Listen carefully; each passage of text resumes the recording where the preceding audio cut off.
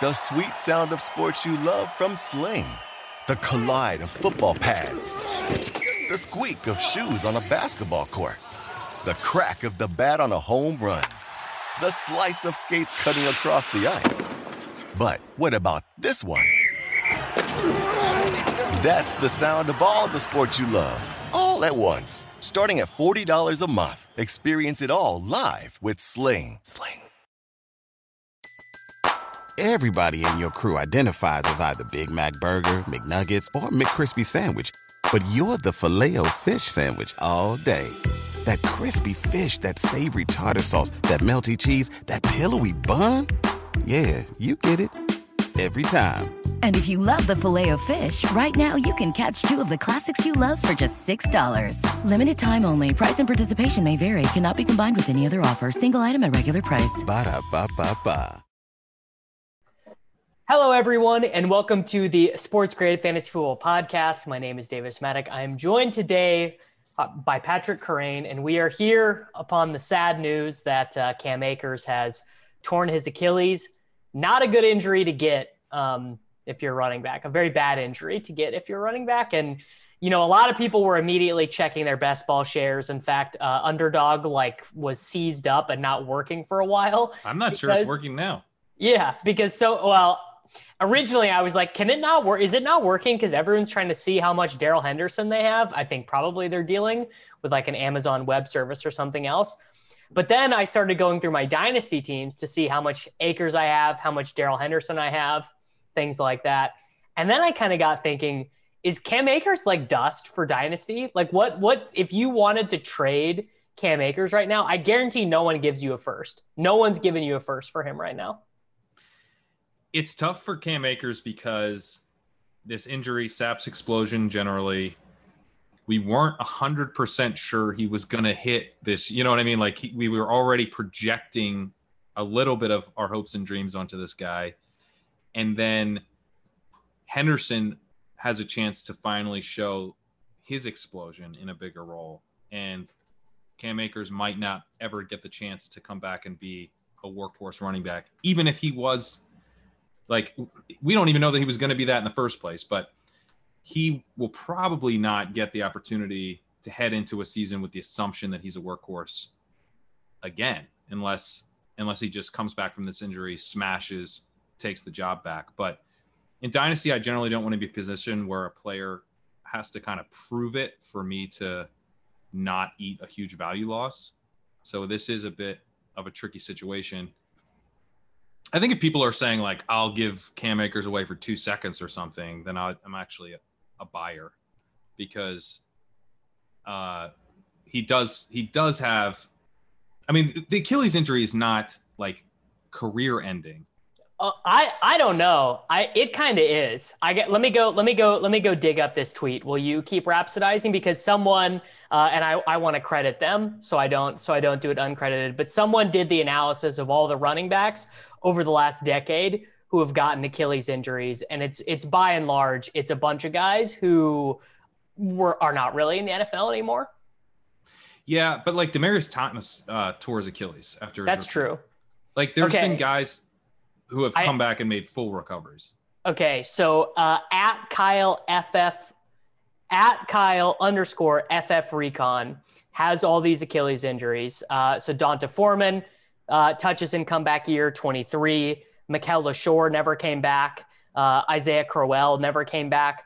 Brandon Oliver, 41 carries the year after. Arian Foster was done. Beanie Wells was done. Was already done. These guys, I know, but these guys are already like Mikel LaShore was already kind of on his way out.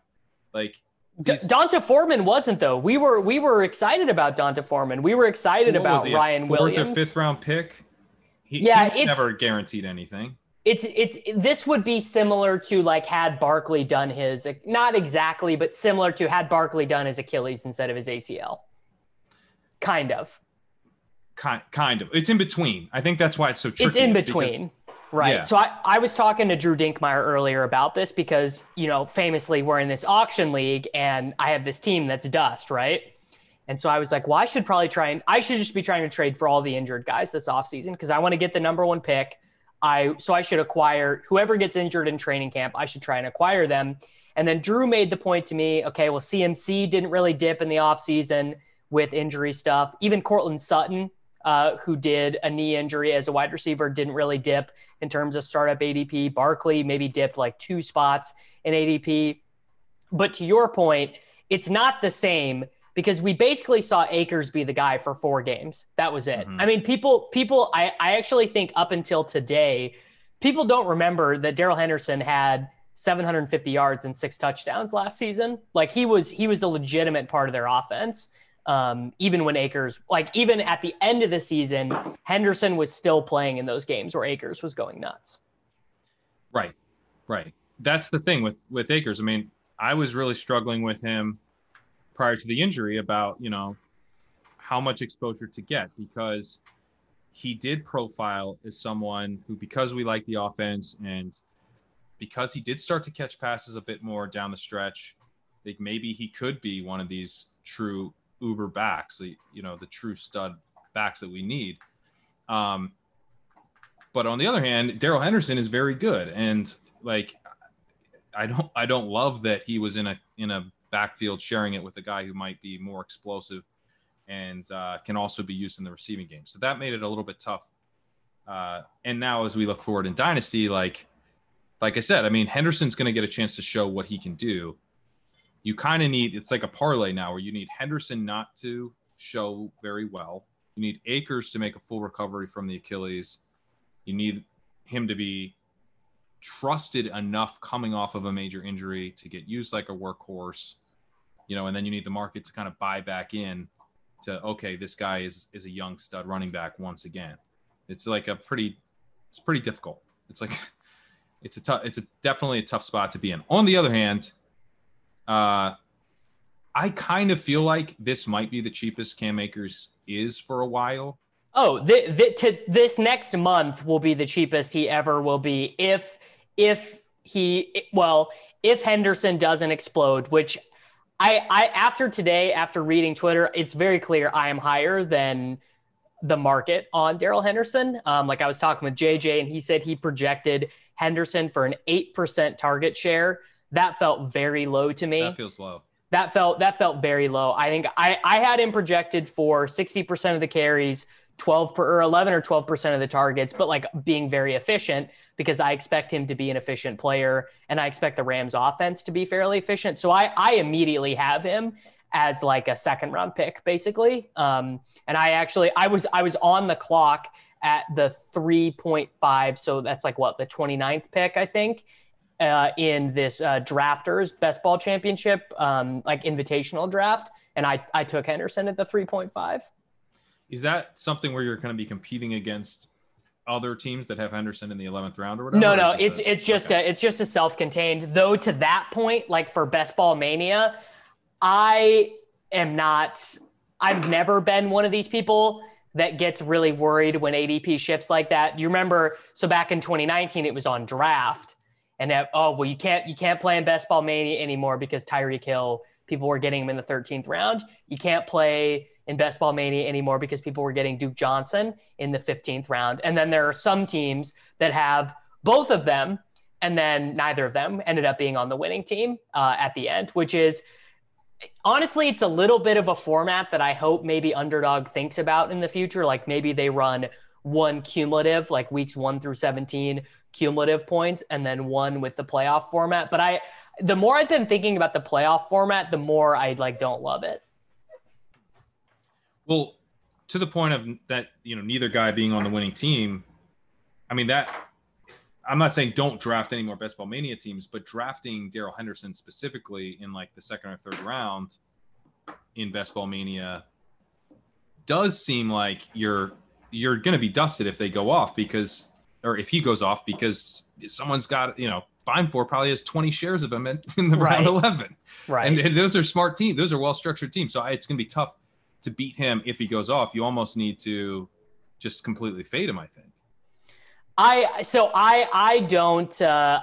don't think that. Like I think that Henderson has some equity to be the guy you need, right? Like this is something that you guys have been talking a lot about on ship chasing, but like there are some guys that you just needed that guy, like Alvin Kamara's 6 touchdown game, Diggs for like main event purposes, like managed leagues, like Diggs was, kind of the most valuable pick last season. And I don't want to say it's high, like, I don't know, 3-5% or something that Henderson is the guy you need, but he was this insane prospect who averaged like 9 yards a carry on like crazy volume at Memphis. And he did well at the combine. He sucked as a rookie. I don't remember, did he get hurt as a rookie? But I just know he didn't play really. Yeah, he didn't really play. Yeah. But I actually went back and like watched a little bit of him this morning. Looks pretty solid as a pass catcher. The weird thing is they didn't trust him on passing downs, but it's very hard for me to imagine a scenario where Sean McVay is like, all right, we used Malcolm Brown on passing downs last year. The guy we're using this year, Xavier Jones. We're just going to give Xavier Jones all the passing down work. I mean, they're going to sign somebody, Le'Veon Bell, Todd Gurley, trade for Melvin Gordon, trade for David Johnson, Duke Johnson. Like, I think they'll bring someone in, and those guys would worry me to various degrees. Actually, in a weird way, Melvin Gordon would maybe worry me the most, because if coaches just love to give that guy the ball, like he just does nothing, but coaches just give him the ball. But then again, Peter Schrager reported that he doesn't expect the Rams to go out and sign a veteran anytime soon, which was interesting. Well, with the Texans, they're probably cutting one of, Mark Ingram or Phillip Lindsay. If you're the Rams, why not just hope it's Phillip Lindsay and sign him? There are going to be guys who become available, probably better than the guys currently available. I guess maybe with the exception of Duke Johnson, who I still think can kind of play, but the NFL does not appear to agree with that. So there's not a lot of options. Like Todd Gurley might be their best option right now just because he's so familiar with the offense, veteran leadership or whatever. Like he can still catch. So I'm not that worried about a veteran sign. Even if they said we're very interested in signing someone, I don't think that really hurts Henderson that much. Yeah, I mean, I think that it probably limits his ceiling in terms of like being the guy. Because if they go into the season with their depth chart as Darrell Henderson, Xavier Jones, Jake Funk, and Raymond Calais, I feel like his touch ceiling is very, very high, and his touch floor also is very, very high. Like you could be talking about, maybe Xavier Jones gets some of that gross, between the 20s work, but Darrell Henderson should almost have like a monopoly on the high value touches. Yeah. Yeah, that's true. But I mean, I don't know. I just have a hard time seeing like Le'Veon Bell getting goal line work or something. I guess he did it though. Le'Veon Bell came in for a team that ended up winning the Super Bowl and was getting touches for a team that won the Super Bowl. Or lost in the Super Bowl. It was last year. It was last year. I was thinking, Davis, I have some bad news. 2019, it was LaShawn McCoy. I'm getting my dusty old veterans mixed up. It was LaShawn McCoy who came in and was getting touches for the team that won the Super Bowl. That's right. Yeah. I don't know. I'm not too worried. If that's who they bring in, I think that's probably the best case scenario for Henderson, because they're going to bring in somebody, you would imagine. They can't. Worst case scenario is them bringing in someone with any juice at all. Like worst case scenario is them actually trading for someone, like a 5th round pick for Justice Hill or something. Like that would be bad. Darwin Thompson. Yeah. What is John Kelly up to? Because he was on their practice squad for a long time. Is he on a roster? That's a good question. I bet they might call him. Oh, he's on the Cleveland Browns. But I don't know. I mean, what if they trade for Kareem Hunt? That would be an extremely Rams move. An extremely Rams move would be to overreact to a running back injury and spend like a 2nd round pick again for the 3rd straight year to acquire running back capital. I have a more Rams move. Acquire contract year Nick Chubb. Oh, and then extend him. Extend it. Sight unseen. Bring him in. Don't give him a single snap. Extend him. That's the most that would be, is Les Snead even still their GM? That would be that. I think that would be the most Les Snead move possible. Yeah, he's still the GM. McVay and Snead are like already doing it. They're like already high fiving. They're 2027 first round pick shipped off to the Browns. They're high fiving. Oh, that's miserable. So back to the original question, because in this dynasty league, this auction league, I have Clyde Edwards-Helaire. My team sucks. And I think Clyde Edwards-Helaire will appreciate after this season, but obviously if I can move him for a good pick return, I'd like to do it. So I offered CEH for Cam Akers, basically treating Akers as like a nothing, like a second round pick and 2 firsts, which has not been responded to yet. I imagine it will be countered with 1 first, Akers and 1 first back for CH, which I don't know if I want to do that. Like I think there is certainly some chance that Akers is like a 0 in Dynasty and that he never is starting for me. Yeah, that's a real possibility. That's a real possibility now. I guess to me, it would sort of depend on where you think that first will fall, because these Superflex firsts are pretty valuable. It's a good team. It's JJ's team in the auction league, which is very good. Yeah. Then I don't know. I think I'd probably rather have CEH than a late first and Akers. But it's pretty close. I think that feels like something you could work around and get it done from there. I don't think. I mean, I would not. If I was JJ, I am not sending 2 firsts plus Akers for CEH. Right. Yeah, there is some deal to be done there. It might not work out because he doesn't have like extra seconds and stuff to give away, just because this league is insane. Like you and I own like 40% of the picks. We own all the seconds. Yeah. So which is interesting. So for main event stuff, I mean, Darrell Henderson, just because of like the power of inertia, Darrell Henderson, I don't think will go any higher than the 3rd round in high stakes stuff. Like if Cam Akers had torn his Achilles in week 17 last year, and we were coming into this season with just full knowledge that Henderson was going to be the starter and that they didn't bring in anyone, I could see his ADP going very high, especially considering how small the sample of Akers being productive was. Where do you think Henderson settles? And do you view him as a running back that actually you can draft in the dead zone because of his receiving upside? Yeah, so where he settles is tricky, because in some ways you're like, okay, well, what's the difference really between him and Najee Harris? You're sort of betting on this guy's talent. He's a clear lead back in an offense. I like the Rams offense a lot more. I'm probably trading some touches, but I might get similar amount of receptions, to your point about the target share. So it's like, by that logic, he's kind of a mid to late second type of guy. But then on the other hand, would you rather have DeAndre Swift, where we feel a lot more confident about? See, I think that's easy. I think I would much rather have Henderson than Swift.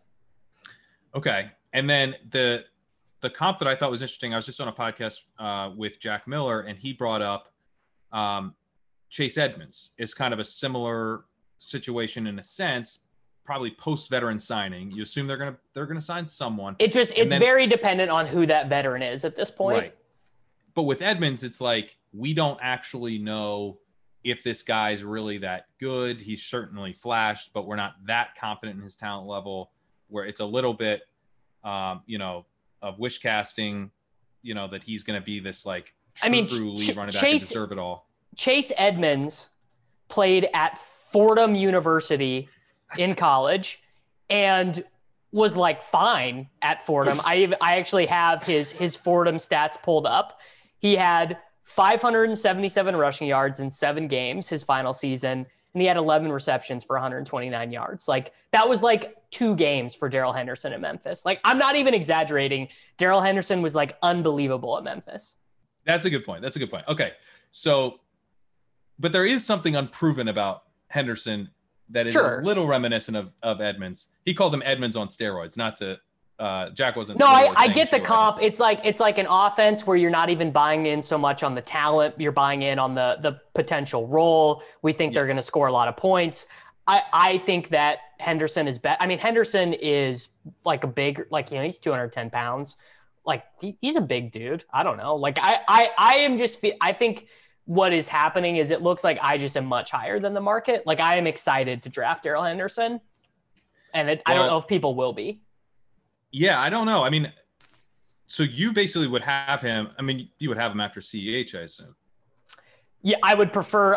But I am higher than the market on CEH too. Like I'm routinely taking CEH ahead of the market. I mean, he's my highest owned player on Underdog, so like I'm taking him ahead of the market. I have not doctored. I've not done anything to my projections to try and do like a sanity check. So I have him very high. I need to scale him back. Wait, what do you have? I have him in PPR as RB8. No, not RB8 by a ton. I have him RB8 within 6 total points of the RB13. So it's not like super extreme, because I flatten running back projections more than most people do. Like I have between 175 and 200 points, I have 15 guys. Yeah, that makes sense. Okay, so yeah, I mean, you kind of have him as a late second rounder then. I don't know. I struggle a little bit with Henderson at that type of price, or even if he's more in like the mid third, just because the opportunity cost of wide receiver there is so high. Right.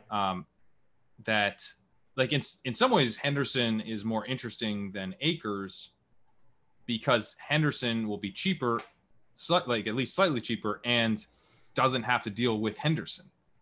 You know, it's just the fact that there's now one less guy. That's what's crazy is Akers was going to have to deal with Henderson regardless of, you know, whatever was going on.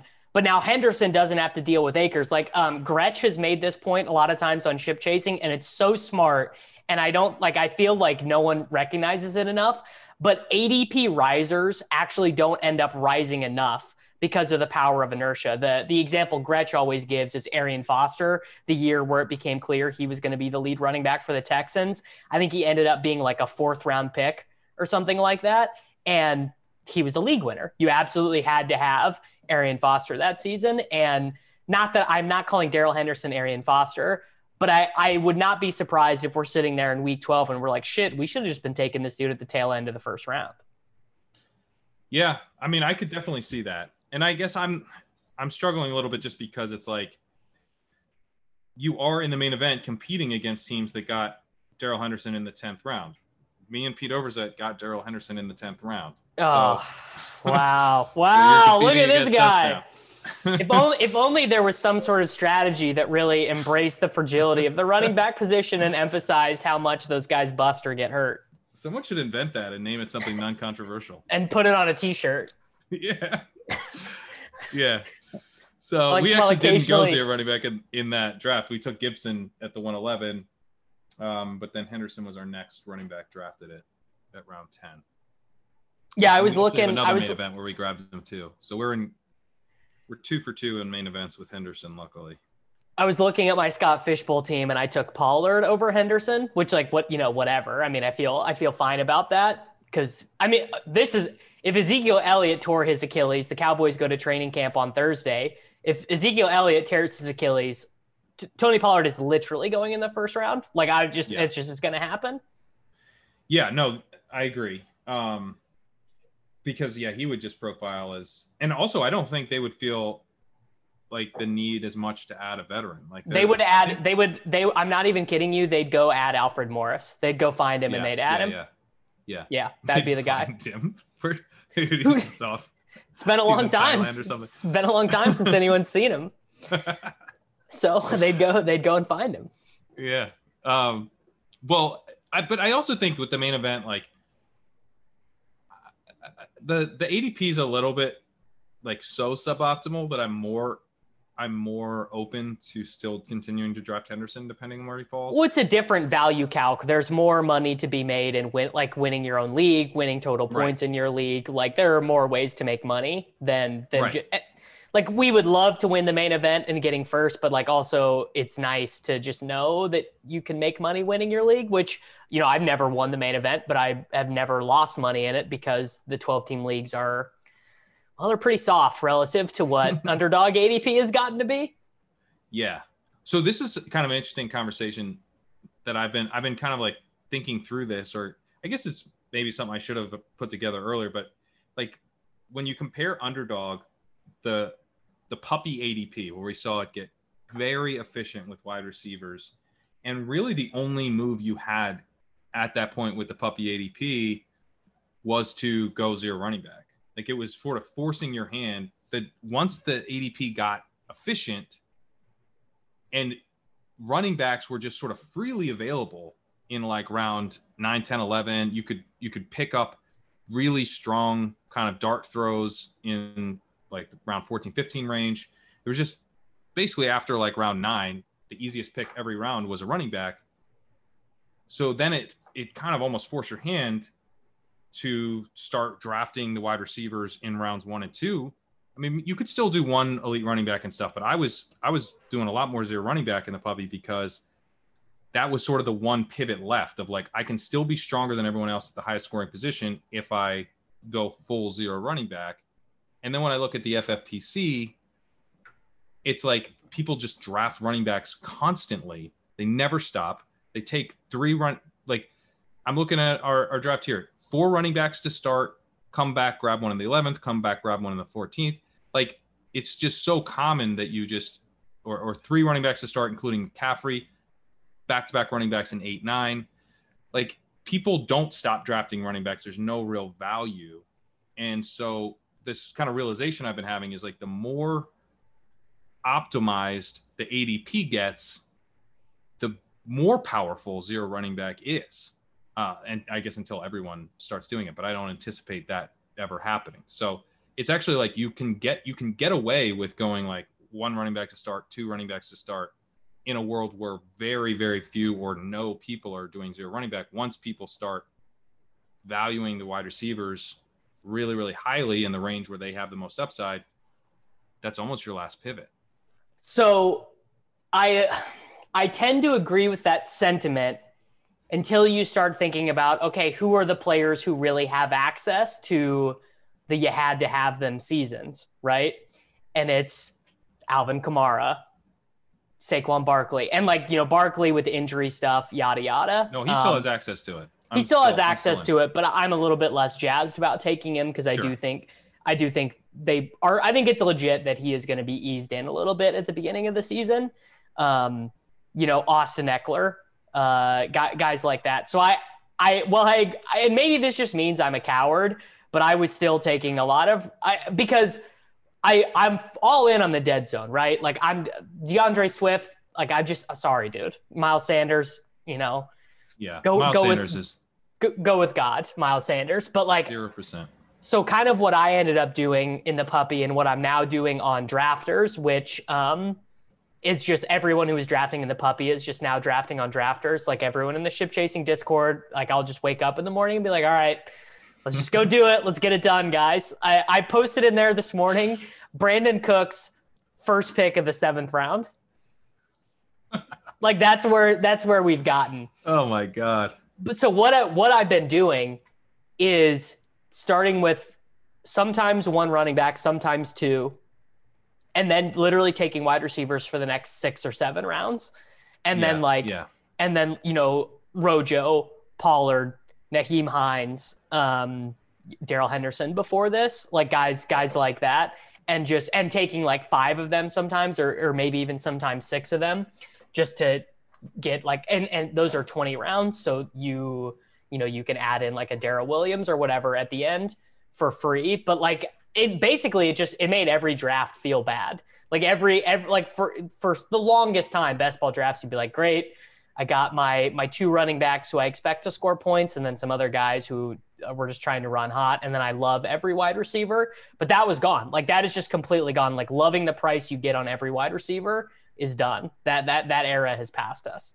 It has passed. And that's kind of why I'm saying I think zero running back is the pivot in that environment. Like you don't have to do zero running back in an environment where you can just kind of keep getting wide receiver values, these big upside plays through rounds, 7, 8, 9. But, in the puppy, you were seeing like Odell Beckham was going in like early round 5, and like all the guys that we wanted to have, the big upside swings on, they're basically all going in round 3 and 4, and then they're gone. And at wide receiver, I mean, and you only get 1 3rd and 4th round pick. So if you want, 2 more guys with that kind of ceiling, those guys are available in round 1 and 2. So I honestly hope this calms down once August hits. I hope there's some new blood that thinks we're idiots and we've just been drafting too much and we've lost our way, and they come in and just hammer running backs for the rest of the summer. But, I think zero running back really could be like the best ball pivot in an environment where that doesn't happen.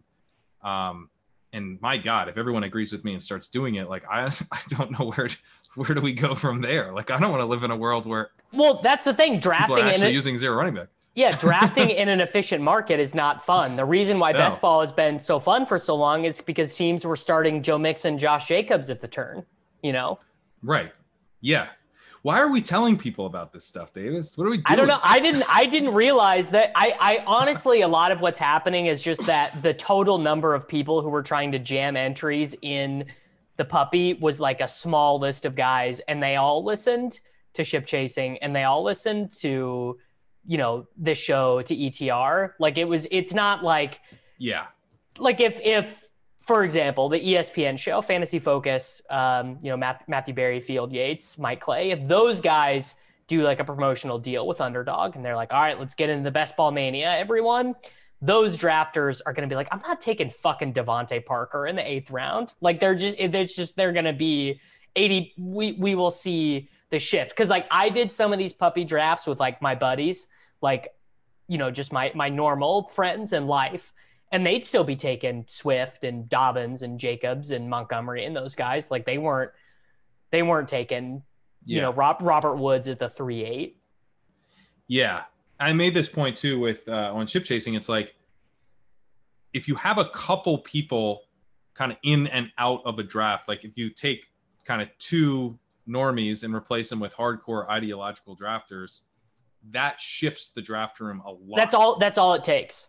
Yeah. That's all it takes. Yeah. So let's get some more normies in here and thin out these ideological drafters. I also think that $5 price point was just everyone was basically I'll max it. Yes. It's like who cares? I'll if I lose money on these, whatever, I didn't lose that much. Max entering the puppy was $750 and I didn't even get close because I think I got 13 drafts in because I was on vacation. And I was like, once I get back from vacation, I'll start. And then I realized I'm going to get 3 of these in. And there was an afternoon where I was hanging out in this cabin. My sister was coming by trying to talk. And I literally had my computer up and I was swiping back and forth on my Mac, the different desktops, doing 2 puppy drafts. And then as soon as one would end, I would just start another one. So I constantly had 2 going. Dude, it's a lot of fun. It's way easier on your phone. Not to do 2. I was doing 3 at a time on my phone. But you have to go out of the draft. Yeah, you just have to have your system. Yeah, I never had that system. I did a DraftKings draft and a puppy draft at the same time where I was kind of swiping That's too much. The DraftKings app thought so too because it crashed twice while I was doing this. Yeah, that's way too much. On the draft app, it used to have a bar at the top and it'd be you're 10 picks away in this draft, you're 8 picks away. So you could kind of toggle back and forth a little bit easier. They have not ported that function out. I don't think they were ready for people to be doing that. So they have not ported that functionality over yet. I would imagine that will probably be coming. They will say, it does say 3 picks away, but I don't think there's the bar. Yeah. You can't switch when you're in the draft. You have to go back out. Right. That's right. Yeah. Who is your highest exposure player right now? I think it's Jacoby Myers.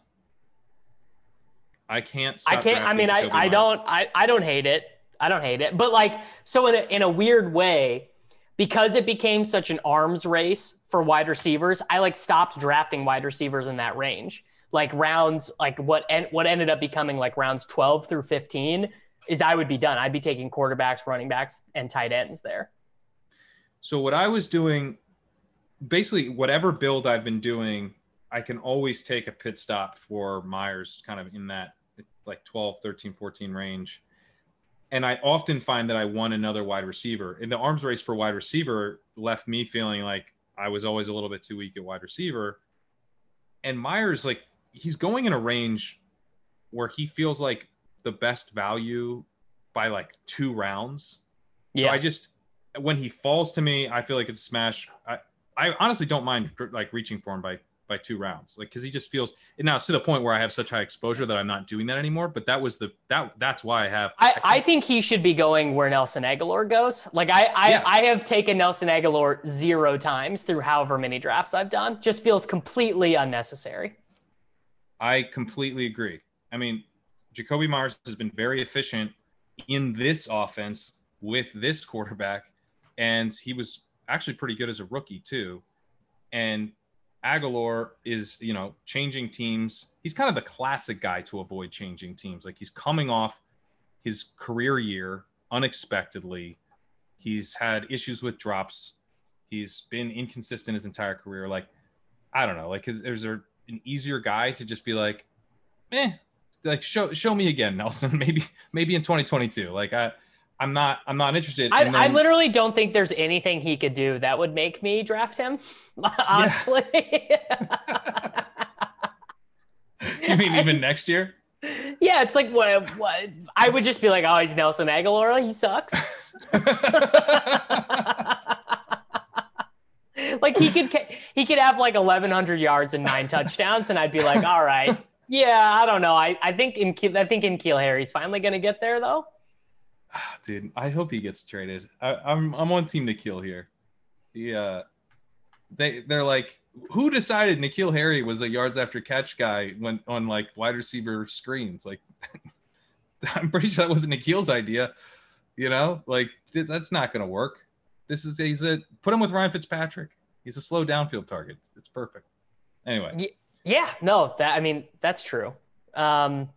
But yeah, I don't know. Like, I do not have the answers on what to do with best ball ADP as it stands right now. Like, I feel like a lot of these drafts are probably like, I still am enjoying doing them. And I drafted a team today that I actually really liked, but it is not taking I took 2 running backs in the first 10 rounds, and everyone else was wide receivers, quarterbacks, or tight ends. Yeah, I drafted a team last night that I really liked. From the 101, so you're going to generally like those teams. But I went McCaffrey, and then I got A.J. Dillon. I'm pretty sure I passed on Darrell Henderson, which stings pretty bad. But then I got Drake, Darrington Evans, and Javian Hawkins.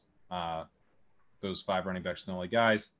And I guess because you guys are all over on drafters, I was able to get A.J. Brown, Jamar Chase, T. Higgins, Debo, Boyd, Hardman, Terrace Marshall. I feel pretty good about this team. It's like the first team that I've actually liked in a long time on Underdog.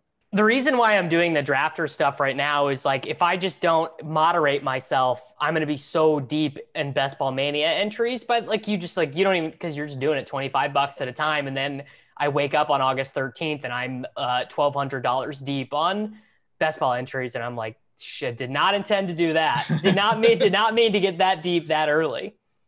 Yeah. I need the puppy too to come out so we can just start firing indiscriminately again. I really hope they make it bigger. I have a bad feeling that they're not, that it's going to be similarly sized because they want the BBM to fill. But man, I would love a, 200,000 entry, $5, with like crazy money up top or whatever.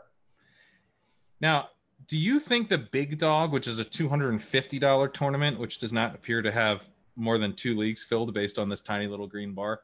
Yeah. Is that just a please fill the Best Ball Mania already tournament? I'm having a hard time. I think it's I think it's to get whales in on the site, right? It's to get the guys who are like, best ball's stupid. Why would I do that? Your hourly's terrible in on that. Mm-hmm. But then you get your high roller action in on the 250 entry, basically. I guess that makes sense.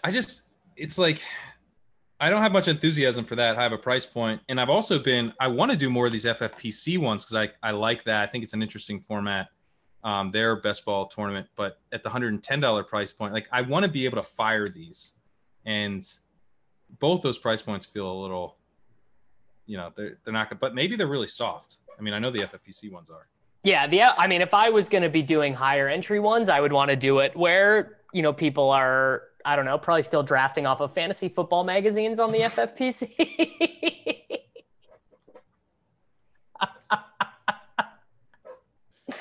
I don't mean to be so derogatory of the FFPC drafters, but I absolutely do.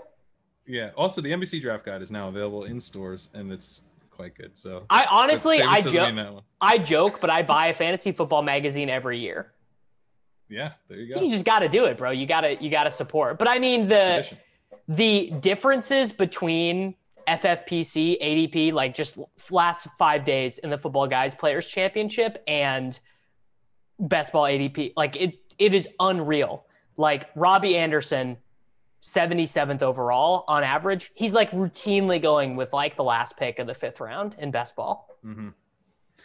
Yeah. I mean, this is kind of the point I was making earlier. Like, and Pete and I have talked about this on Chip Chasing a bunch, but when you have people drafting running backs the way they do in FFPC, if you go 0 running back, it's a little bit tough to execute the way you'd really like to, because let's say you take your first running back in round 9. In round 9, where we were sitting, we did the second main event. AJ Dillon's already gone. Tony Pollard's already gone. Like Leonard Fournette, Zach Moss, Melvin Gordon. Exactly. Like it's the inverse problem. It's like you can still take, McCole Hardman and Michael Pittman Jr. and all those guys, but you don't have access to any of your favorite 0 RB guys. Right.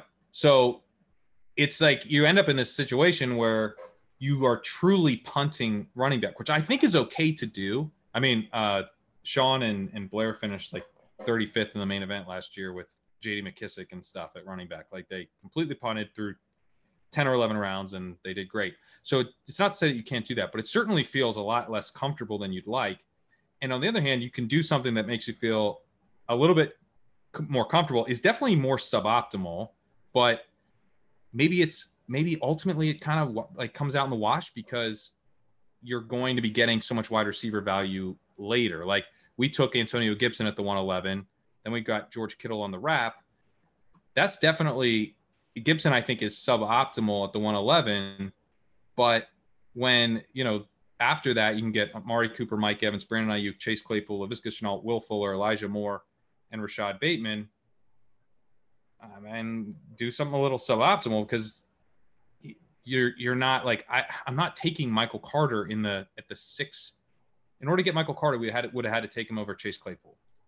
Yeah, and you can't be doing that, which is why I have long been. I mean, we always joke when I do a draft with you and Pete that I'm the guy taking running backs. Like I'm the guy who's like, okay, maybe let's take Clyde Edwards-Helaire here, right? Which is even funnier because then when I do a draft with Drew and Leone, then we're like, oh, Leone, you're the running back guy. You're the guy, like whoever is the closest to like normal fantasy drafting and non-ideological in one of these drafts becomes like the butt of the jokes. Like, oh, you're the guy who wants to advocate for the running back because taking running backs is so passé.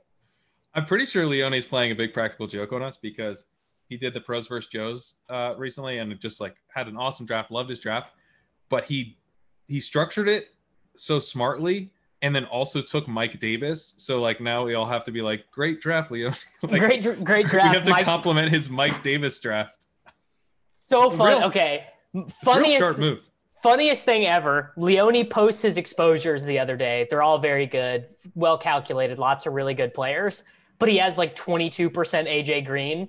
And he's like, I know, he's like, I know I'm going to post this and everyone's just going to shit on me for taking the old wide receiver because like that's who Michael is. And it's like, actually, after having that conversation with him, I'm like, I should probably start taking a little bit of AJ Green. I dead ass 100% did not realize that AJ Green played in every game last year. I would have sworn to you up and down he played a maximum of 11 games. I would have been like, no way, that dude was hurt. He caught less than 50% of his targets.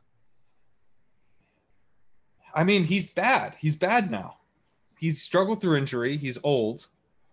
He's going to a team that really valued Larry Fitzgerald until he like switched sports and became a basketball owner. Like, I don't know. I can't get on board with AJ Green. Well, the thing that Mike told me that swayed me was that Cliff was talking about his wide receiver grouping the other day and didn't even mention Christian Kirk. Like didn't say his name. Yeah, but there's no doubt that AJ Green's going to be on the outside. He will be on the outside. But, Damiere Byrd took a lot of snaps 2 years ago on the outside. Like, Damiere Byrd was a good 18th round pick. Well, I mean, I guess in principle, but he didn't pay off. Yeah, I mean, okay, the part of the show where we furiously Googled Damiere Byrd's win rate. Now I got to go see. Yeah, I mean, Damiere Byrd had 1 touchdown and 32 receptions. Yeah, I'd take the over on those numbers for AJ Green. I think probably 600 yards and 4 touchdowns. Well, I guess Keyshawn Johnson was kind of holding down that role, actually, not so much Byrd, but. I mean, it's just disgusting. But I mean, these are, again, because wide receiver ADP has gotten so out of control. AJ Green is not even like a late round flyer anymore. He's like round 14. Oh God.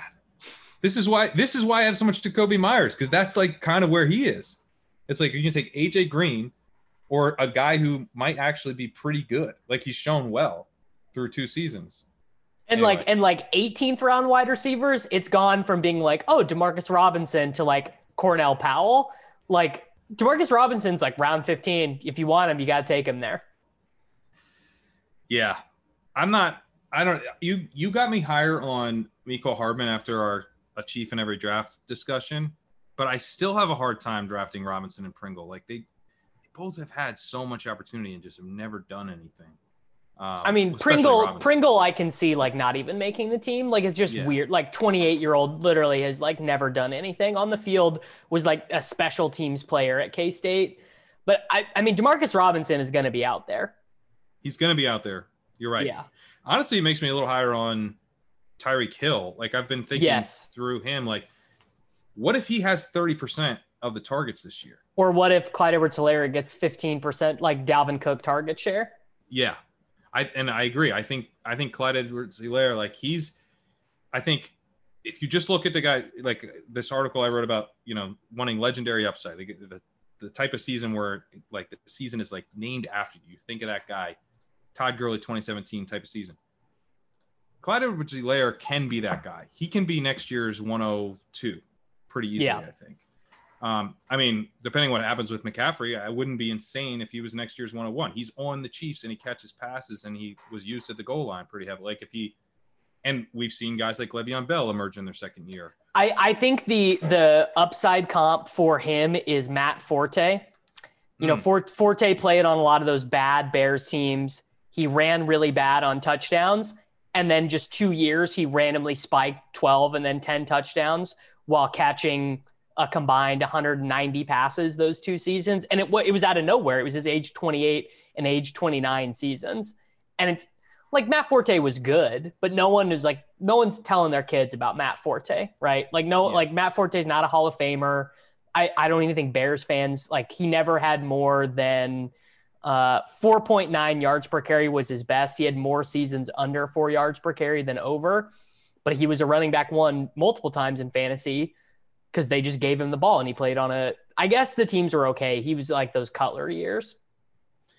Yeah. Or kind of like a Ray Rice emergence year 2. That's Ray Rice actually is maybe even a better comp because they're short, not that fast, but really good at catching the ball. Yeah, really good. And chunk plays. You're not going to have huge breakaway runs, but kind of consistent gains and a lot of receptions and touchdowns. Like, so I actually I'm starting to come around. Like, I don't have enough CEH exposure because it's like I'm not as hyped on him as I am on Gibson. So I'm not willing to take him in that kind of like early. Buddy, let me tell you a secret. You can just take both of them. So what are you taking Gibson? What are you like on the 1-2 turn? How are you getting both of them? I mean, every once in a while, because of how crazy the wide receiver stuff went, if you went from pick 6, you could go whoever you want at pick 6, Antonio Gibson at 18, CEH at 306 in the 3rd, which I probably by the time this is out, I think ADP is going to, I think ADP is going to start to normalize a little bit, especially in Best Ball Mania, where it's a little bit more serious. Like, and I don't think people are ideologically drafting as much. But I know for a fact I've done Gibson at 10, Clyde Edwards-Helaire at 14 or 15 a couple times. CH at 306 makes me regret going on vacation because that's pretty nice. I would say that probably happened twice. Like okay. I think I drafted 36 teams and I bet I was only able to get CH in the third twice. Because he is a strong enough of a bet, I think, to where you can basically use him as a single elite running back build, but you're getting him in the third round. Like that's pretty awesome. Yeah. I mean, I like, and again, I think that is very rare. I would not count on that as a building strategy. Right. I think that CH has a big potential to be a preseason riser though. Like, you know, we talk about these guys who get a couple good training camp reports. And they did not sign a dusty veteran. I mean, they did. They signed McKinnon, but he's not like a threat to CH's touches. Like, it's not like McCoy's there. It's not like Le'Veon Bell is there. I mean, God forbid they sign Todd Gurley or something like that. Then we're like, that's real misery. But I don't think they will. I think that, I don't think they will either. They are capped out. They got no picks. They got no cap. CH has to be good. They spent a freaking first round pick on him. He has to be good. The other thing is that because he has to be good, they're probably just logically going to give him a ton of the reps with the ones because they need him to be good. They're not wasting practice time on Darrell Williams this year. No. And therefore we will be getting blurbs. Clyde Edwards-Helaire getting all the reps with the ones. Like that seems pretty likely. That seems more likely than not. You should pre-write the Clyde Edwards-Helaire sees 5 targets from Patrick Mahomes on one drive in training camp blurb right now. Should I start charting? Remember when the Patriots beat writers were charting the receptions to Damian Harris? It wasn't even Damian Harris. It was Jacoby Myers that we learned about from those blurbs. Remember, Jacoby Myers led them in targets in training camp, and everyone's like, well, that's weird. Jacoby Myers isn't going to play. We learned about Jacoby Myers from those blurbs, and everyone was taking the wrong lesson from it. Yeah, because the lesson seemed to be Damian Harris is going to catch passes, which did not happen. But Jacoby Myers did play a lot. Yeah, which is that's crazy. And he's good. Yeah, I think he is. I actually don't think we've done a show since James White became a cultural warfare touching stone. What side of the James White argument do you land on? So what is the James White argument? Because like to me, this is one of those ones that I'm just like happy that I sort of sat out or sort of passed me by while I was half paying attention. But like we took James White at the 14:02 in the main event. I'm quite happy with that. I think it's great. We took him in a build where we had Antonio Gibson, then Henderson, and then White was our third running back in the 14th round. So sort of he fits in perfectly. Like he's going to have some touches. Henderson, we were drafting with the expectation that we would not be able to play him for a long time. So White was just going to fill in some RB2 weeks for us while we figured something else out. So in that sense, I'm very in on him. I think he's nice and cheap. What is the controversy here? So what I disagreed with on what Beim4 was saying and what others said, he's not the only one who's made this point, is that James White has like no upside, that like his max is being like a Jalen Richard, like he gives you 11 points every once in a while. And the reason why I don't think that's true, and Jack Miller helped me make this point, which I didn't even realize, the Patriots in Cam Newton starts average 24.5 passing attempts per game. And that includes that crazy Seattle game where he threw like 46 times or whatever. So kind of the thinking is pretty simple. Mac Jones takes over sooner rather than later. James White is the only passing down back on that roster. I mean, maybe Ramondre gets in there. I would not expect Ramondre to be in there like week 6. I think if Ramondre becomes a guy, it's going to be week 12, right? A guy to really help you with hammer weeks in the playoffs or whatever. Yeah. Damian Harris is not playing passing downs, right? That's not happening. Rex Burkhead, not on the team. If Sony Michel is even on the team, he's not going to play passing downs. I mean, at all. James White, the most recent thing I said to Eric was James White is the cheapest running back who has like a total monopoly on passing downs in drafts. I mean, maybe Giovanni Bernard, but I think they might play Fournette some on passing downs, but White will play all the passing downs. And if Mac Jones takes over in week 5, I mean, James White can have a good receiving season, but the Patriots have also always used running backs as receivers in the red zone. Burkhead had that role. White had that crazy season. And I think their wide receivers are similarly as bad as James White's breakout season, right? N'Keal Harry, Jacoby Myers, Nelson Aguilar, Kendrick Bourne. Like, we both kind of like Myers, but Myers is like Julian Edelman was on that team, and Myers is not even as good as Julian I like Edelman. Myers because I think he's a competent wide receiver on a roster with maybe no competent wide receivers other than him. And then the counter to that point would be Hunter Henry and Jonnu Smith. But like, I don't know, how many targets do those guys really earn? Like those are both guys who have, I mean, both of them have, I guess Hunter Henry has not met expectations as a pro, and Jonnu has had glimpses, but has mostly been fine. Like, I don't know. I just see a path to like 8 random touchdowns for James White, especially because, and Gretsch makes this point a lot, pass catching backs are actually more volatile, but in a good way. Like their spike weeks are real spike weeks. Yeah. I mean, I think with James White, and I also like Gio, but those guys are cheap, and it's not like Rashard. Like Rashard was, first of all, part of a 2 pass catching back committee, right? Because he was always with like Devonta Booker. Like there was always a 3-man rotation in Oakland or wherever. So I think that White's likely lock on passing game duties, at least for most of the year, is a differentiator. And the Mac Jones point, I think, is the key one. Mac Jones would really change this offense. I mean, they'd throw 30% more than they did last year. Yeah, because I mean, so much of what they're doing is just like running Cam and just trying to like slow the game down. I think that it would probably be a fairly slow pace, low volume offense, but instead of like those Cam runs and stuff, and probably some handoffs as well, would be converted to dump off passes. Cam last year had games of 10 pass attempts, 15 pass attempts, 16, 17, 18, and 19 twice. Like these are like Kendall Hinton games. Yeah. Yeah, you wouldn't get that from Jones. And I think Jones can start pretty quickly. Yeah, I mean, and now if Cam looks amazing to start the year because COVID wrecked him last year and his shoulder hurt or whatever, which no one is giving this as a possibility. Like it's a little bit of a possibility, I think, like a small one.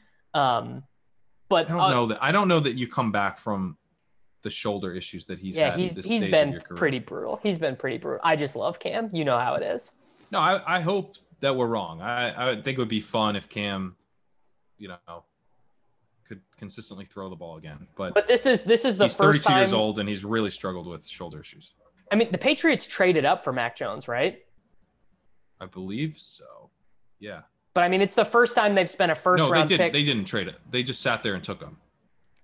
Is this the first time Belichick has ever spent a first-round pick on a quarterback? Huh.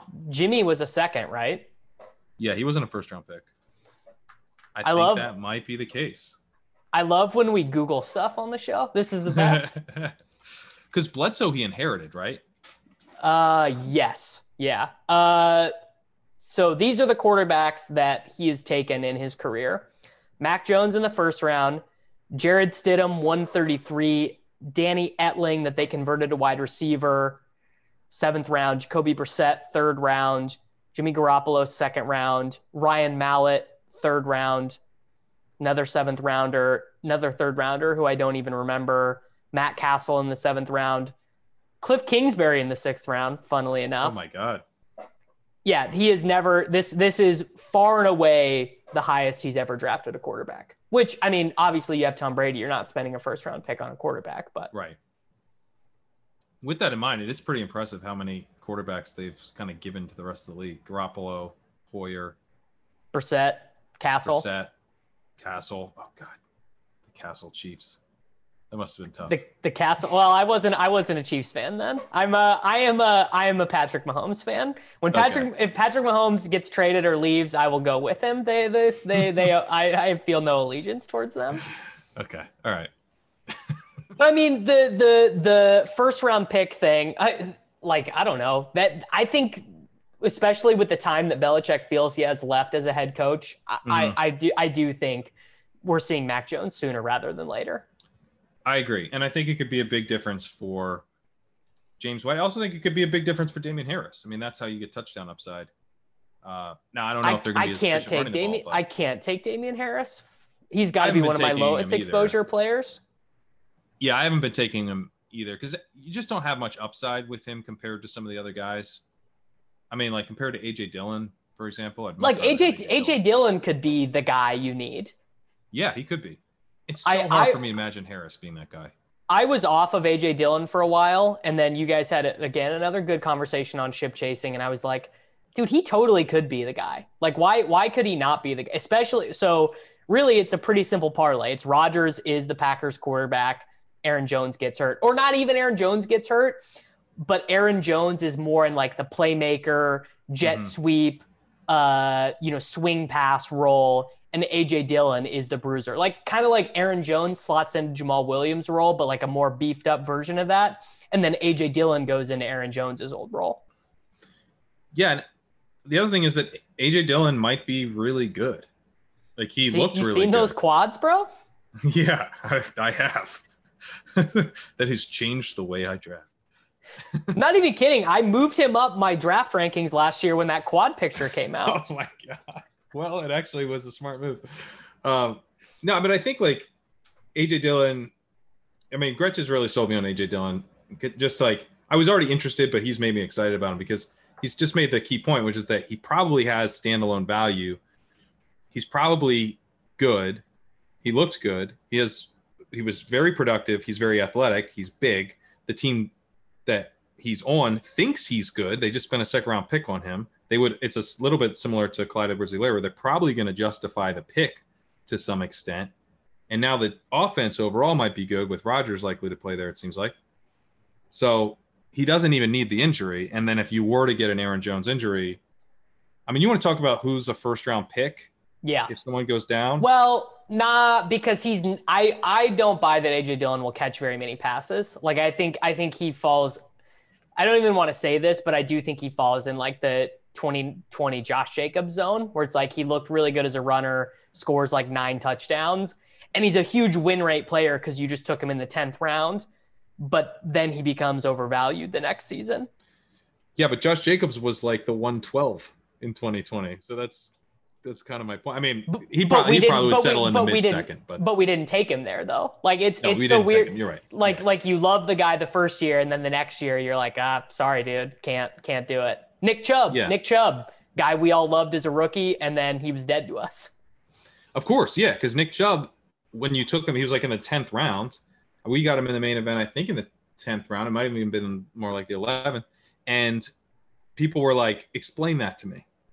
Because he's clearly not going to start. And it's like, well, Nick Chubb might be a lot better than Carlos Hyde, as it turns out he was. So just betting on the talent in this range, you're able to, and that's ultimately why zero running back's fun, I think, because when you get past, you take all the best players who play wide receiver.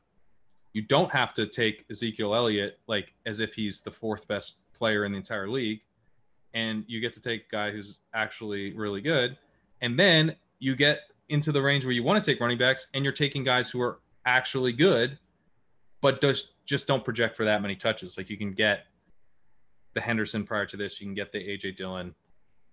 You can get, if only he would catch passes, Ronald Jones. You can get these guys, maybe a Zach Moss, who still actually might be really good. Tony Pollard. There's so much hidden upside in Zach Moss if they decide to stop using Josh Allen as the goal line back. Yeah. It's like hidden in plain sight. But if they're like, Josh Allen is our entire franchise, if this dude twists his knee diving over the pile, like we're dusted. Mitch Trubisky is our backup. This is the range of guys where I'm like, I don't have enough exposure. Like I feel like I don't have enough Zach Moss exposure. I'm trying to trying to get myself a little bit more Zach Moss exposure because I was buying into the lack of ceiling argument too much. Because, yeah, what if they're just like, this is stupid. We need this guy for the next 6 years to be, in this general role, but we don't want to just burn it, in a 3-year stretch of just slamming him into the goal line. And Zach Moss actually projects pretty well as like he's not huge, but he's like 215 or whatever. He's fine for those types of carries. So, yeah, that's like, this is the range where you're actually taking guys where we can bet on talent. I think the reason why this, the dead zone and why zero running back works so well is because like you have to take guys that we don't even think are that good. Like Mike Davis here I'm looking at my main event draft board. He went in the middle of 4th round. No one thinks Mike Davis is good. No, but like I can see getting burnt on Mike Davis. I mean, I'll never take him there, but I can see Mike Davis like burning us in the main. I can't. How is he burning us? I can see us being catches 80 passes. He's not going to catch 80 passes. Dude, you want to talk about bad running backs who had good results? Devonta Freeman was never good, and he finished as the number 1 running back in fantasy football. I guess so that's a Shanahan offense. Arthur Smith's running basically a Shanahan offense. They don't have really a wide receiver too. But they've got Pitts. They're not. Yeah, but who knows? But literally, who knows? Like, we can say all we want about him being this generational guy, but like literally, no one knows. Yeah. Okay. So the offense is running through dump offs to Mike Davis. I mean, this is what Devonta Freeman did in 15 games in what year was this? 2015. Matt Ryan's quarterback. Julio Jones has 203 targets. 203 targets for Julio Jones that season. Devonta Freeman in 15 games, 265 rushing attempts, 10,056 yards, 11 rushing touchdowns. Not 10,000. 1,056 rushing yards.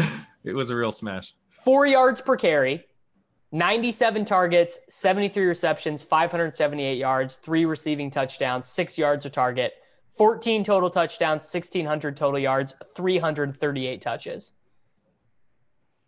I can't deal with a Mike Davis season like that.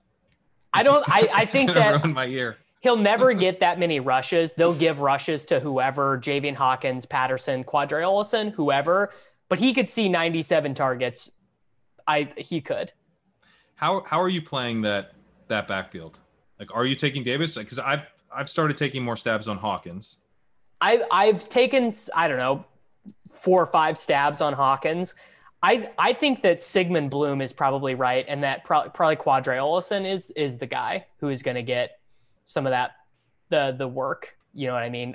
80, 90 carries, something like that, which is what Tevin Coleman got in 2015. 12 games, 87 carries, 406 yards, 2 receptions. I just have a hard time seeing us needing to have drafted Quadre Olson.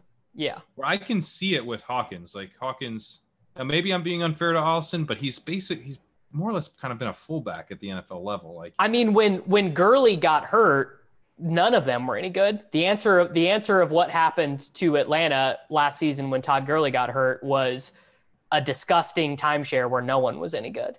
Yeah. And Hawkins, like, I think might actually be good. Like there's, I don't know that much about him, but like Thor Nystrom, who does the college football stuff at NBC, he was very much on him. And it seems like, people are going to poo-poo we just had James Robinson. He's not going to be James Robinson. He's not going to be James Robinson, but he could end up being kind of a Tevin Coleman type of guy. But like early Coleman, who's actually explosive, because that's what you're looking for from Hawkins, is that he could be really efficient. Because he's pretty quick. He's a smaller guy, catches a few passes. I find him somewhat intriguing. Again, though, he is only 183 pounds. I mean, I would make it very certain that if Mike Davis gets hurt, it's a disgusting timeshare with like probably 3 guys playing, like probably a couple design touches for Patterson, couple goal line touches for Ollison, couple between the 20 touches for Hawkins, and it's just gross.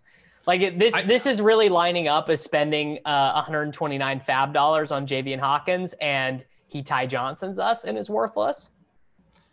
I could definitely see that happening.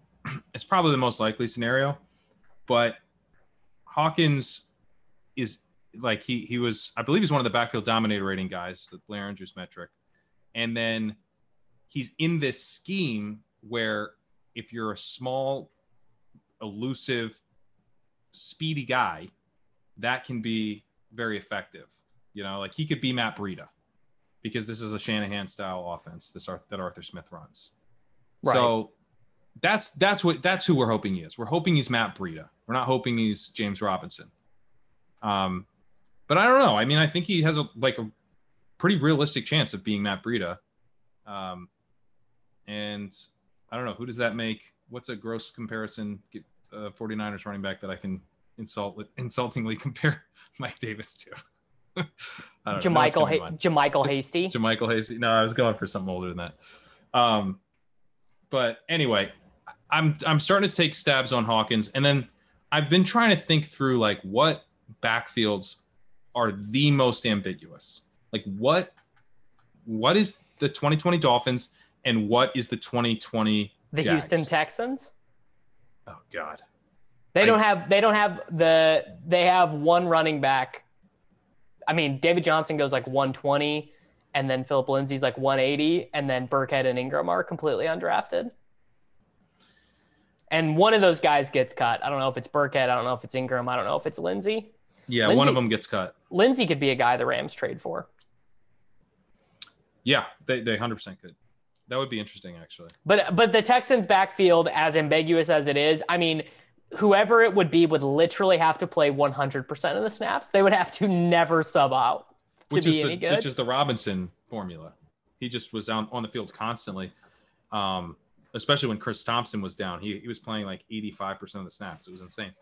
I think, to me, we have Eckler in Los Angeles, but behind him is very ambiguous. Yeah. And someone's going to play a decent amount. So that one, I'm like, I probably need more Roundtree exposure because they did draft him. Yeah, I don't know. I mean, maybe he could replace Kelly. I don't know. That one, I just don't have any conviction there. I have not taken Roundtree. Neither do yet. I. Yeah. Neither do I. But I've been trying to think through like the spots where we don't have conviction, I think are maybe the opportunities, you know, like we didn't have any conviction on the Dolphins last year and we didn't have any conviction on the Jaguars last year. So the spots where we don't have conviction, well, those guys are free. Well, I had conviction on the wrong guy to add a fair amount of Breida. Right. Okay. Well, so the one that's similar to the Dolphins, I think in some ways is the Jets, right? Where there's I'm definitely not taking Michael Carter. I know you kind of like him, but I am out. I kind of like him on underdog because he's now falling into like the 9th round. I think that's a nice mix of just he'll have a role plus upside.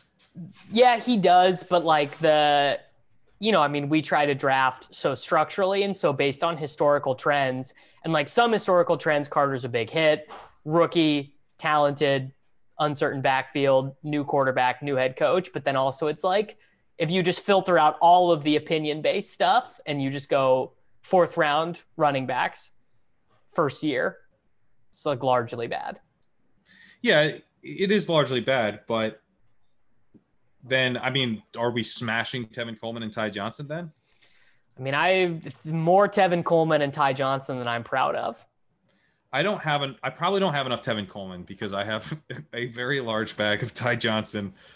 I don't know. Ty Johnson, I know we've talked about him before, but it's like, I have a hard time not wanting to draft him. And he's not like, so my thing of like, get excited about a new guy every week, that plan has kind of worked. No, it's such a good plan. It's the best way to draft. I got myself excited about Javian Hawkins. He's like supposed to be my new guy. I'm drafting Javian Hawkins more than I was, but I keep coming back to wanting to draft Ty Johnson. I've also tried to talk myself into Larry Roundtree so that I get some of that Justin Jackson exposure, a little bit watered down with some more Roundtree, and that's worked. But then I keep wanting to come back and draft Ty Johnson, because I just have a hard time. Like, it's an ambiguous backfield. You're telling me that, you feel like Michael Carter's overdrafted.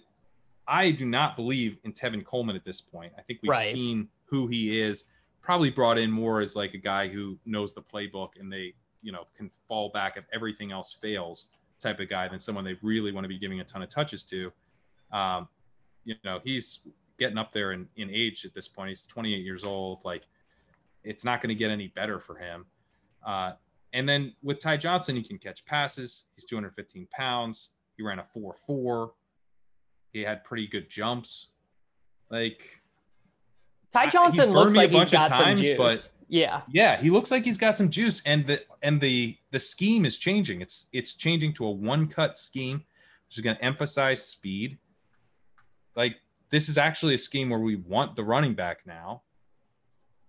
I don't know. I'm going to have too much Ty Johnson this year.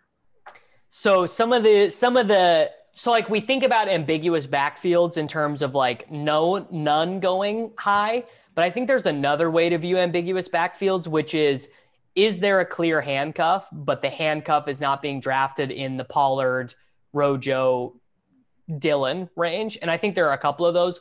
One that doesn't make any sense is Chuba Hubbard after what we saw Mike Davis do last year. Like, Hubbard should probably go in the Pollard range. I mean, he should at least go in the Madison range. Like, he goes a little bit after Madison. I think Gainwell is similar. Damian Williams. I mean, Damian is the handcuff to David Montgomery. It's not, they're never giving Tariq Cohen more work. Never, ever. Darrell, I think, is obvious. I mean, we have covered that territory plenty. Malcolm Brown is one. I don't know if Malcolm Brown would be like a true handcuff, but in terms of like Ahmed would have a pretty big role. So you prefer Ahmed to Brown? I do, but I don't know. I'm sort of open to both, but I do prefer Ahmed. Ahmed looked good last year, and Brown. He did. Brown does. I feel like I know who Brown is. Brown's not going to just surprise us and be like, oh man, Brown workhorse efficiently, like, ripping off chunk plays. That's not going to happen. Where are you at on? I just had this backfield pulled up. Well, I thought you were gonna take us to the Bengals and talk about. Yeah, that's okay. That is what I was at. That's what I was just trying to ask you. So Perine, Evans, Travion, Puka. Who are you? Who do you like? Perine. The way the NFL works is that whoever we're excited about like 2 years ago is now the guy you should kind of quietly draft. And the guy that you want to be excited about, in this case, like Chris Evans, is not going to be the guy, because Chris Evans is going to probably take 2 years to work into a boring role that we're not going to care about. And I kind of forgot not going to want to draft him. I kind of forgot Perine was a starting running back as a rookie. Like, that just kind of like escaped me. Yeah. Wait, where was he? Washington. Is that this? Oh, you're right. That's, I feel like the LaMichael Perine kind of threw I can't remember. But that was the year that Chris Thompson scored a bunch of touchdowns. They played Rob Kelly. They played Capri Bibbs. They played Byron Marshall. But little known fact about Samaje Perine, he is the owner of the Big 12 single game rushing record, and he did it as a true freshman in 2014. He had 427 yards and 5 touchdowns against KU. Yeah, and he's 25 years old. Like, he's still in his prime. I think he basically locked in his backup role last year. He played pretty well. Like, I don't know, the NFL like generally doesn't want to like just kind of see what they have in these guys. Like, if they have a backup running back that they feel pretty good about, they're usually going to just roll with that guy. And Chris Evans strikes me as like probably a practice squad guy. Maybe he gets in. Maybe he has like a little bit of a Tariq Cohen-y type of role where they just use him as a gadget guy. But that strikes me as more unlikely than I think people think it is. So Perine is someone that I think he just makes sense. Like, he's going to be probably the next man up if Mixon misses time. He's going to be the guy that we probably are talking about playing like $4,000 on DraftKings or whatever. Like Perine's that guy, I think, not right. He's going to project pretty well in those starts. You're going to feel comfortable putting him in. He's not going to be awesome, but I think it's Perine. He'll catch some passes. He'll do. I mean, he's not going to look amazing, but yeah, you're right. Like we get excited about our 4th round rookie picks of Chris Evans, and he doesn't play a snap. No. And then I mean, maybe in a few years, because that's generally what happens with these things. It's like they bounce around a little bit, and then either like Ty Johnson, they end up finding a role, or they just are out of the NFL. Right. Yeah. Right. I feel like there's one more. I don't know. Did we miss one? I feel like we missed a cheap handcuff. Well, you mentioned Kenny Gainwell as one. Do you feel that he is? Because I'm worried about Kerrane Johnson there taking a. He's a pass blocker, man. Not for production. I don't want to draft Kerrane Johnson, but no. I just I feel like it's kind of like the new regime drafted him. He'll probably look really good in practice. Gainwell will. He's not going to have to play right away. Like Gainwell might even be inactive week 1 or whatever. So it'll like he won't. I don't think he'll ever be forced out there in a situation where he might get Jalen Hurts like blown up. Like I think by the time Gainwell is on the field, they'll feel confident to put him out there in like whatever situation. You know what I mean? I feel like probably first month of the season will probably be Miles Sanders' most touches because Gainwell maybe just won't quite be ready yet. But then when Gainwell is ready, I feel like they'll go to him. Does that make sense? Yeah, and I could see that. I could also see Boston Scott getting cut, in which case, he's kind of their only option. If Boston Scott doesn't get cut, this backfield is going to be ridiculous. Well, I mean, it could be Sanders, Gainwell, Johnson, and Scott, and they cut Howard. They cut Howard. Well, I think Howard is going to get cut for sure. That feels like I'm not even projecting Jordan Howard. Yeah. Well, in that case, I mean, you probably have Scott as most likely the game day inactive, but it could be that Gainwell's game day inactive to start the year, depending on how he shows. But that's not the point I'm making is that's not necessarily bad. Like, I don't think Gainwell being game day inactive week 1 is like worst case scenario. Yeah, that's fair. Devontae Booker, I think, is the other kind of clear handcuff. Yeah, you got to just take him now. Like people were not taking him at all. Now he's going like 18th, 17th round. But yeah, I mean, he is. What was Wayne Gallman ever any good? No, but when Barkley went out, Gallman was fine. Yeah, and he's the guy that we'd probably actually be interested in because he'd get a ton of work. I mean, who else is even on the Giants depth chart? I don't know. Let me email Freddie Kitchens and see. Oh yeah, that's right.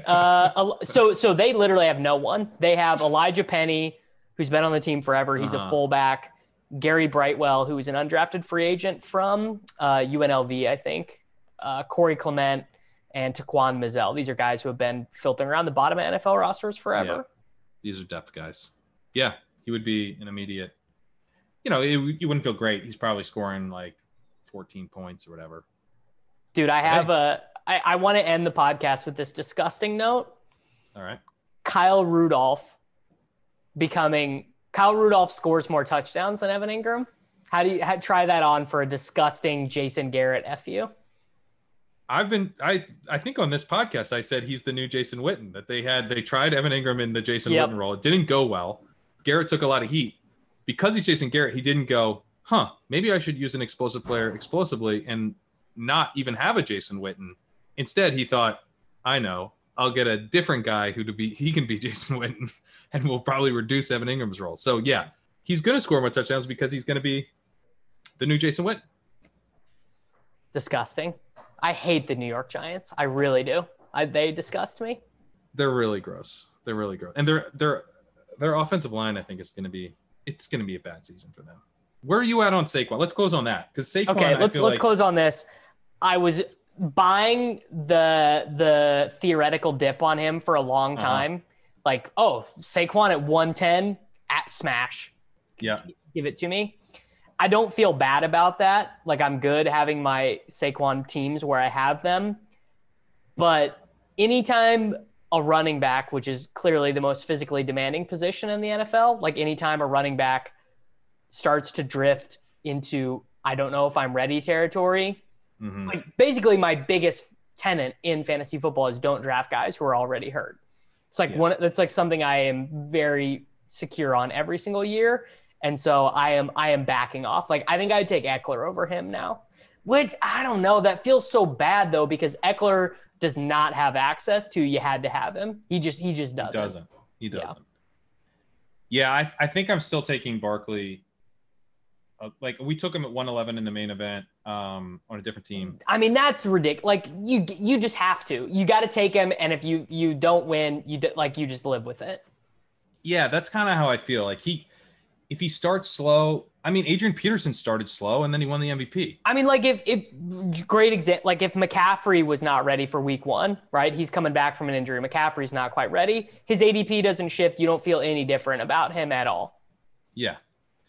Yeah. And Saquon, I mean, I guess the torn ACL, you see it with Gurley, like tear your ACL, maybe 2-3 years down the line, you're not the same guy anymore. But I don't think this year it should have that much of an impact. Like guys are able to come back and rehab it looks like to me his rehab has gone pretty well. It sounds like just they're being cautious with him. Like he hasn't had a setback. He didn't have like an infection or something, Was that Geis or Penny, one of those guys who had like a really bad setback? That hasn't happened. It was Geis, I think. Yeah. So you can actually have setbacks with this stuff that is a real red flag that puts his season in jeopardy. There's been nothing like that. It's just him. They're just nursing him along and they don't want to have overly high expectations. But it sounds like by probably week 3, week 4, he might be the old Saquon Barkley. And I think especially in managed leagues, I think I'm still in because you can get through week 1 and 2. I mean, that's the easiest time. Right. Exactly. Yeah. So it makes me a little nervous, but I'm still in. I think his theoretical upside is worth him maybe not being great for you the first month of the season because he might be such a hammer in the second half. Yeah. Yeah. All right. That makes me feel better. Ship chasing. What do we have going on this week? Who's coming on?